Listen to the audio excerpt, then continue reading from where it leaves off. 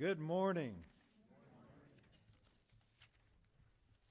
I guess my greatest apprehension this morning is the technology. Are we going to be up here?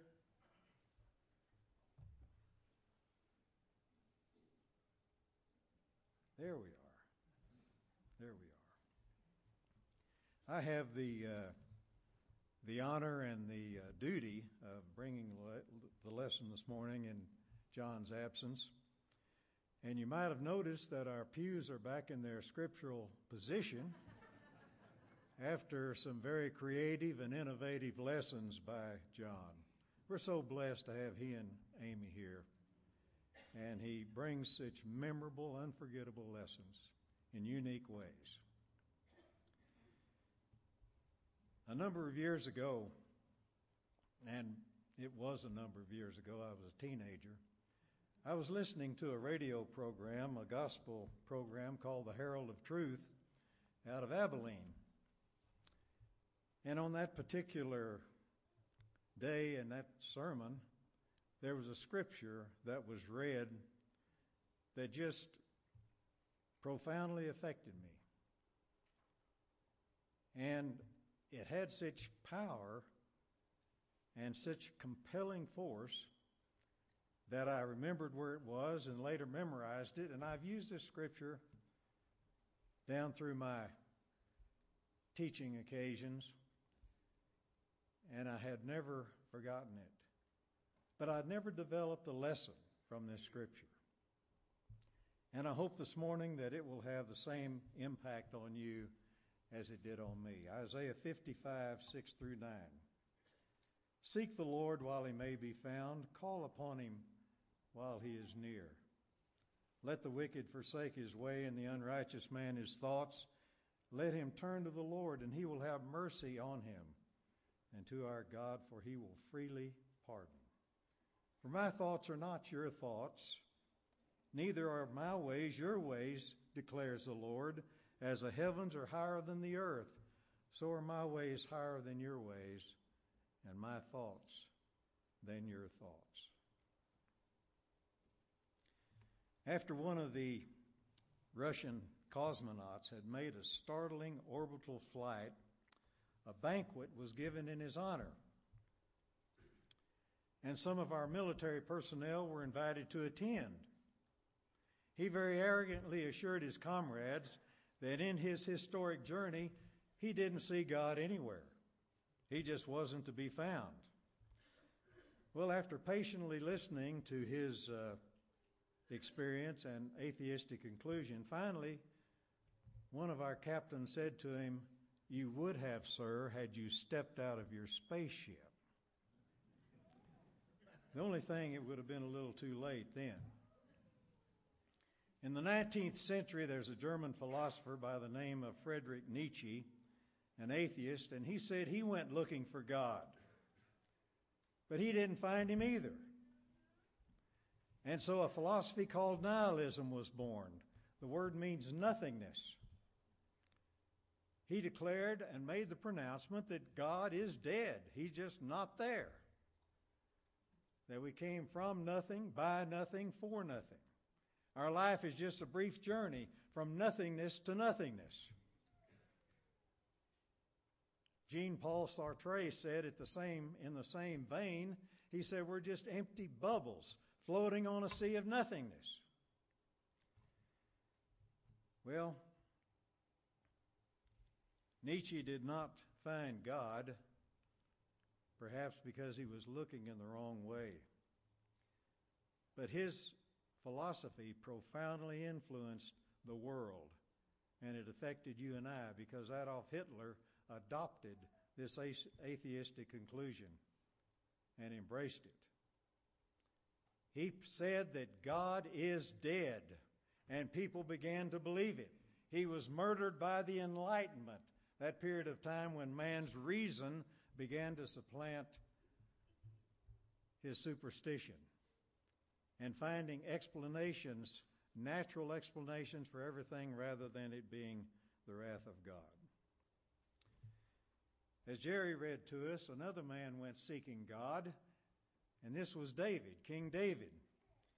And he declared that there was no place he could hide, there's nowhere he could go, there was no darkness too dark, no distance too great, no sea too deep, where he could escape from the presence of God. Now here are three people that went looking for God. One of them was looking with his eyes, and he didn't find him. We live by faith and not by sight. The other one was searching for him with his mind and intellect. He didn't find him. We live by faith, not by comprehension, not by understanding. And the third went looking for him with his heart, and he found him, because that's where God can be found. That's the dwelling place of God. You will seek me and find me when you seek me with all of your heart. This is Mount Everest, the highest peak on the face of the earth, and your heart is the closest you can come to Almighty God. That is the source and the fundamental basis of our being. It is that which is identified with God. We're created in His image, and that image is not mental. It's not our ability to think. That image is our heart, our ability to love. God said, you will find me when you seek me with all of your heart. There are two central teachings in the Scriptures, and they're very important. One is that mankind is created in the image of God. And the second is that man's body is created to be the temple of God. Violence and hatred deface the image of God. Sensuality and perversion profane the temple of God. And both of these are barriers to God entering the human heart. If we want to find God, we have to search Him with our heart. Blessed are the pure in heart, for they will see God. God sees hearts as we see faces. The call of the prophet Isaiah is a summons to seize an opportunity to act while that possibility to act exists. Seek the Lord while He may be found. Call Him while He is within hearing distance. We cannot repeat a journey through time. There's just one trip from time to eternity. Someone has said that our life is like receiving the gift of a very valuable coin. You can spend it any way you wish, but you can only spend it once. And a misspent life is one of the most tragic things that can occur. The principle of urgency is emphasized over and over again in the Bible. Paul writes to the Corinthians and he says, I tell you that now is the time of God's favor. Now is the day of salvation. The writer of Hebrews says, today, if you will hear His voice, don't harden your hearts. Jesus told His disciples, we must work while it is day. The night comes when no man can work. The opportunity presents itself now to seek the Lord while He may be found. The Scripture reveals four very profound truths. One is that God exists. Secondly, that He is near to us. And thirdly, we have the obligation to seek Him. And fourth, He can be found. He can be found. We need to recognize the truth that God's existence or non-existence is essential to defining everything else in life. I was taught in speech classes, sermon classes, that you had to reduce your lesson or your sermon down to one sentence. It's called the proposition. And so the totality of this lesson is captured in this one sentence, which is the essence of the passage in Isaiah. That life is your opportunity to prepare yourself for the presence of God by removing evil from your life and placing your complete trust in Him. Just 3 words. this whole lesson, to seek, to change, and to trust. Seeking God is finding a purpose in life. In Paul's speech to the Athenians, he refers to an altar known and dedicated by the Athenians to the unknown God. And then he proceeds to tell them about the unknown God. And Paul tells us that this is the God who created the heavens and the earth. He is the designer of all things. He set the boundaries for mankind. He is the one who has done this for the specific purpose. This whole enterprise is so that men might seek after him and reach out for him, though he is not far from each one of us. That's the mission statement for creation. That's the reason you're sitting here. That's why we exist. We are here because God is there. And this little phrase, not far, is very important. Not far means that every individual can have a personal relationship with God, and that's what he desires, because we have a unique connection with God. We're created in his image. Our heart becomes the tablet of his law. Our bodies become the temple he can dwell in. His kingdom is the domain of the human heart. You know, it's part of the human experience to always be in pursuit of something. We're either seeking security or power or possessions or fame or education. We're always pursuing something. That's just the human situation.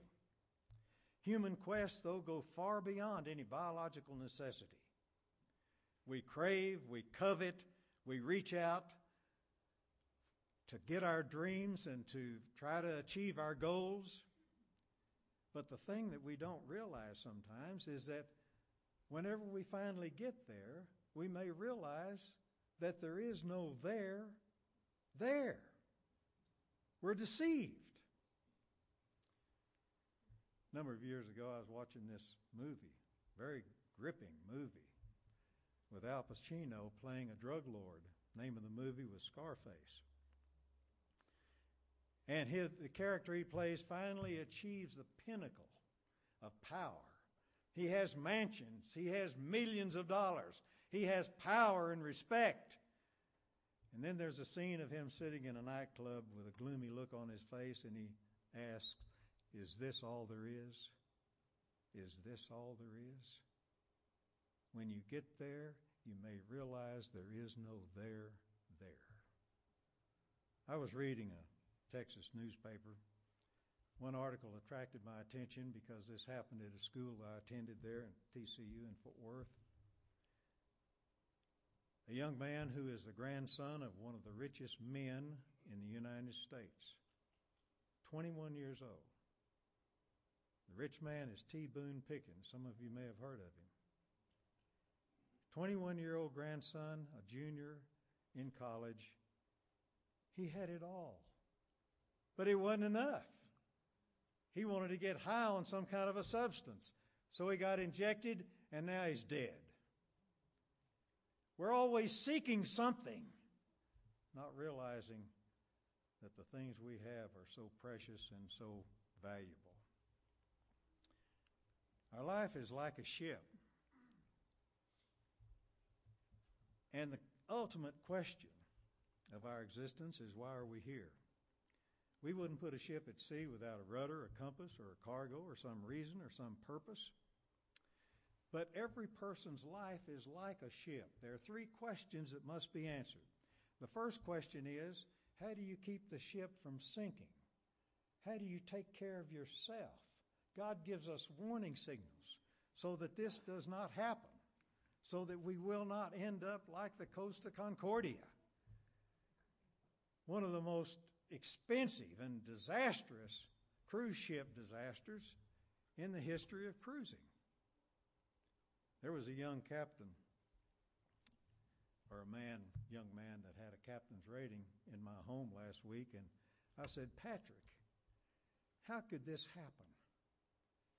How could a ship like that run into rocks?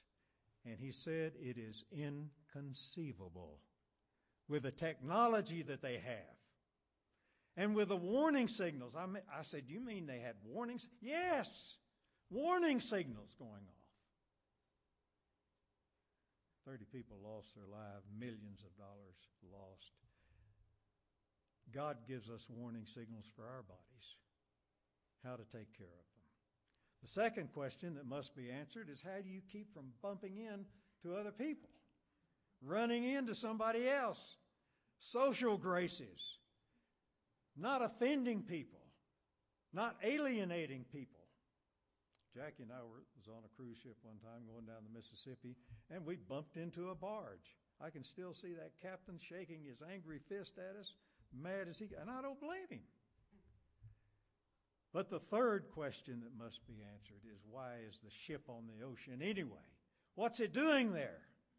What's the purpose for our being? And the Bible tells us the purpose is so that we might reach out and seek Him who created us and have a personal relationship with Him. We are here not because of some cosmic accident or some accidental self-assemblage. We are the offspring of a personal God who created us in His image. Seeking God is departing from evil. Let the wicked man forsake his way, and the evil man his thoughts.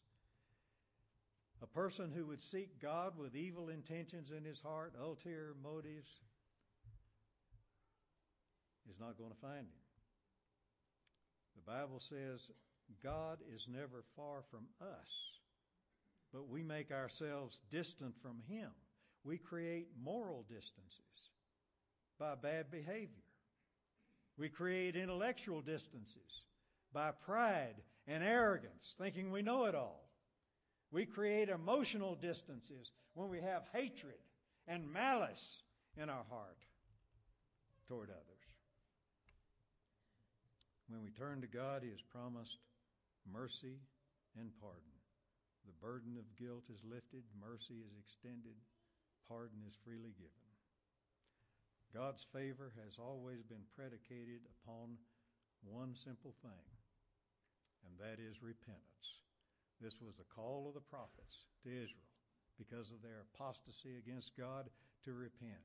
This is the first call of the kingdom of God by John the Baptist and by Jesus, to repent. This is the first command given to the people that cried out on the day of Pentecost. What must we do? And Peter said to repent. This is the message that Jesus gives about sudden and unexpected tragedy in life. Whenever we're witness to some tragedy that occurs, Jesus said you should not think about those people being worse sinners because they suffered that. You should look upon it as one of God's motivations for seeking Him. Repent, or you too will perish. God is not willing that any would perish, but that all would come to repentance. Life is not about finding yourself. Life is about changing yourself, preparing yourself, growing yourself for another dimension of life. We need to look upon this world like another womb. It's a period of preparation to nurture and to grow our own souls for the habitation of God. And the gestation period for this preparation is just the length of your short life. But that's what it's for. Seeking God is putting our trust in Him. That's what this means. My ways are not your ways. My thoughts are not your thoughts. For as the heavens are higher than the earth, so are my ways higher than your ways. Well, how much higher are the heavens than the earth? What we're looking at here is Alpha Centauri, which is the closest star to Earth. It's only 4.3 light years away. The other stars you see in the background are 8 light years away. light year is about 6 trillion miles. To put it in perspective, the moon is a little over 1 light second from the Earth at 240,000 miles. The sun is a little over 8 light minutes from the Earth at 93 million miles. That means when you look at the sun, you're seeing it as it was 8.5 minutes previous. So if we were to travel to the closest star, Alpha Centauri, at the speed of light, which is 186,000 miles a second, it would take us 4 years and 3 months to get there. Well, let's say we're traveling on the fastest spaceship known to man. Goes 18,000 miles an hour. It would take you a mere 25,000 years to reach the closest star. Give or take a few days. Can you see the power of the hyperbole that God has given? Just because you can't figure it out, just because you don't understand it, you can't comprehend it. Because my ways are so much further away than yours.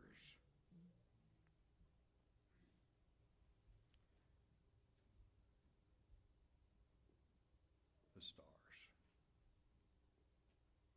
I'm fascinated by astronomy and science and anything that helps increase my faith and anybody else's faith in the Word of God.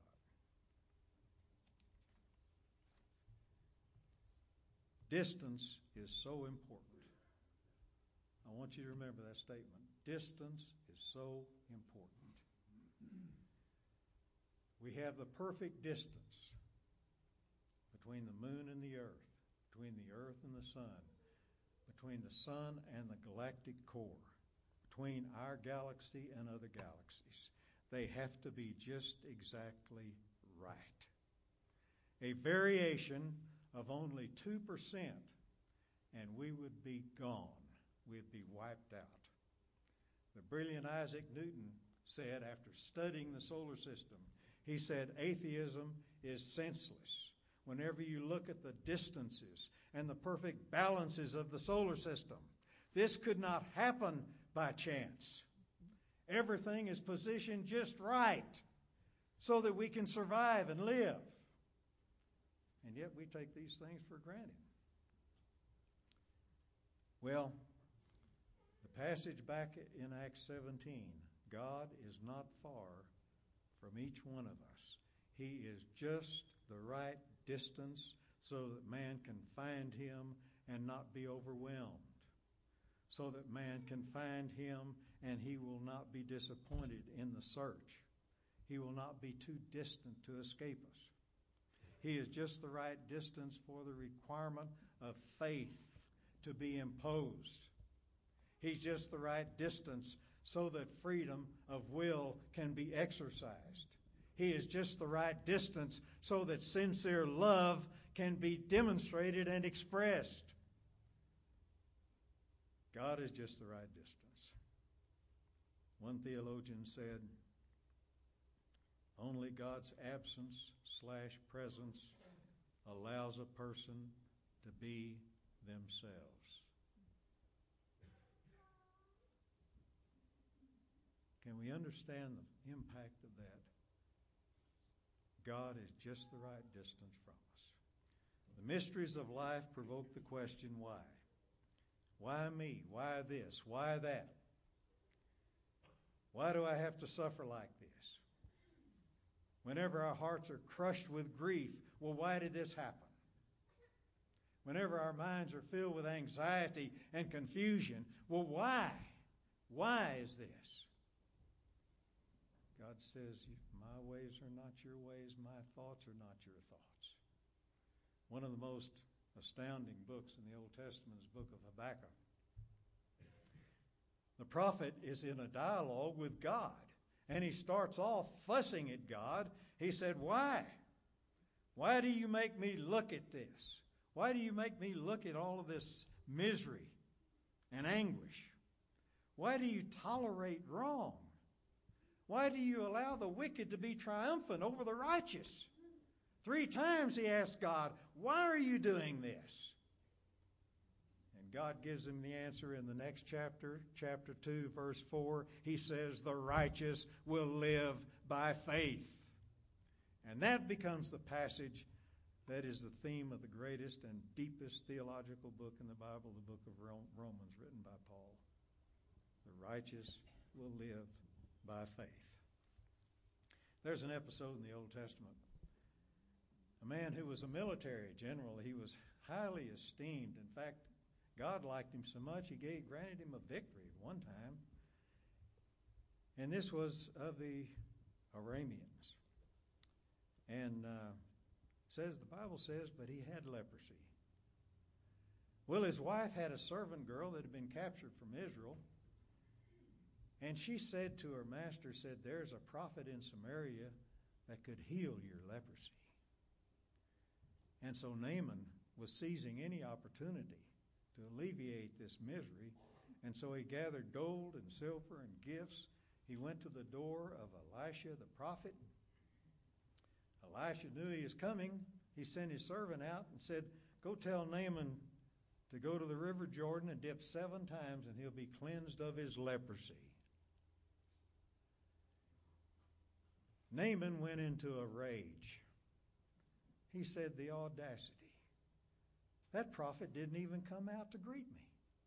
I thought he would come out and call upon his God, wave his hand over my skin and my disease, and I would be healed. Aren't the rivers of Abana and Pharpah, the rivers of Damascus, far better than the dirty river Jordan? And he went away in a rage. And his servant pleaded with him, said, Master, if he had asked you to do something great, you would have done it. Why don't you just do what the man says? And so he prevailed, and he went down, dipped in the river Jordan 7 times, and he was cleansed of his leprosy. But here was Naaman's failure, which is the failure of so many of us. Behold, I thought that God would do it this way. I thought the man of God should do this instead of that. I had to laugh when I was thinking about this because I had an episode similar to this. A number of years ago, I was permitted to go on this trip. I didn't have any money, but because of the friendship I had with this very dear friend, a Methodist minister, he made it possible for me to take this trip to the Holy Land. And we were, on that particular day, going down to the Jordan River. And he said, Dennis, when we go down there, I want you to baptize me in the river. And I said, well, Gaither, I'd be humbled and honored to do that. We got down to the Jordan River, and I said, well, are you ready, Gaither? And he said, wait a minute. This river just, it's too dirty. I just don't want to go in it. And I said, well, it wasn't too dirty for Jesus. He said, well, maybe it was cleaner back then. Well, I knew the story of Naaman. And this man was impeccable. He was always dressed perfectly, his hair always combed, and just everything perfect. He said, we're going to the Sea of Galilee tomorrow. Baptize me there. And that's what we did. Well, Naaman didn't like the Jordan River. Neither did my friend. Why? There was a massacre of Galileans by Pilate. There was a construction accident that killed 18 people. And they asked Jesus, well, they must have been worse sinners. Why did they die? They must have been more guilty. Why did they die? We're always asking these questions. But the thing we don't realize is that Jesus is saying the randomness of tragedy, the uncertainty of life, are motivators for us to seek God while he can still be found, to reach out for him, and we only reach out to him when we're in extreme distress. Our life is a near-death experience, and living in this world is hazardous to your health, and we need to realize that. Buildings collapse, accidents happen, storms come, Viruses invade, tsunamis strike, tectonic plates shift, disease comes, our bodies declined. It's not easy being an organism in this world. And the reason God designed it that way was so that you might seek after Him and realize you don't have any permanent residence here. He wants us to pause and lift our eyes above this earth. We can trust God. God is saying to us, when you don't understand why, trust me. When you can't figure out how, trust me. Whenever you can't understand why you're suffering like you are, trust me. Jesus said, when your heart is troubled, trust me. I've gone to prepare another place for you, just as He prepared this place for us. My thoughts are not your thoughts. We can confidently enter God's presence because of the blood of Christ. That's what the writer of Hebrews tells us. We don't have to be timid about it. We don't have to be hesitant. Because of the blood of Christ, the writer of Hebrews says, let us now draw near to God with a sincere heart, not lip service, having full assurance of faith, not with timidity and fear, having our conscience cleared and cleansed and our bodies washed with pure water. We're cleaned up to enter into the presence of God. The pure in heart will see God, because that purity is not something that we achieve ourselves.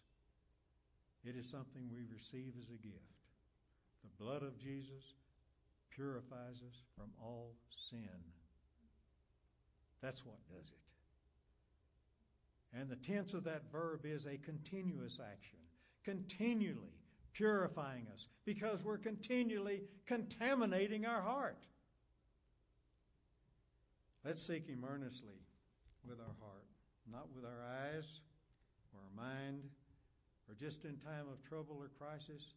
Let us seek Him now while He may be found. Life is our opportunity to prepare ourselves for the presence of God by removing evil from our life and putting our complete trust in Him. Our desire in this church family is to help people and to help you seek God and find God in this brief journey of life. Let's work toward that end. That's what God desires us to do. Let's stand and sing. When we walk with the Lord in the light of His word, what a glory He sheds on our way.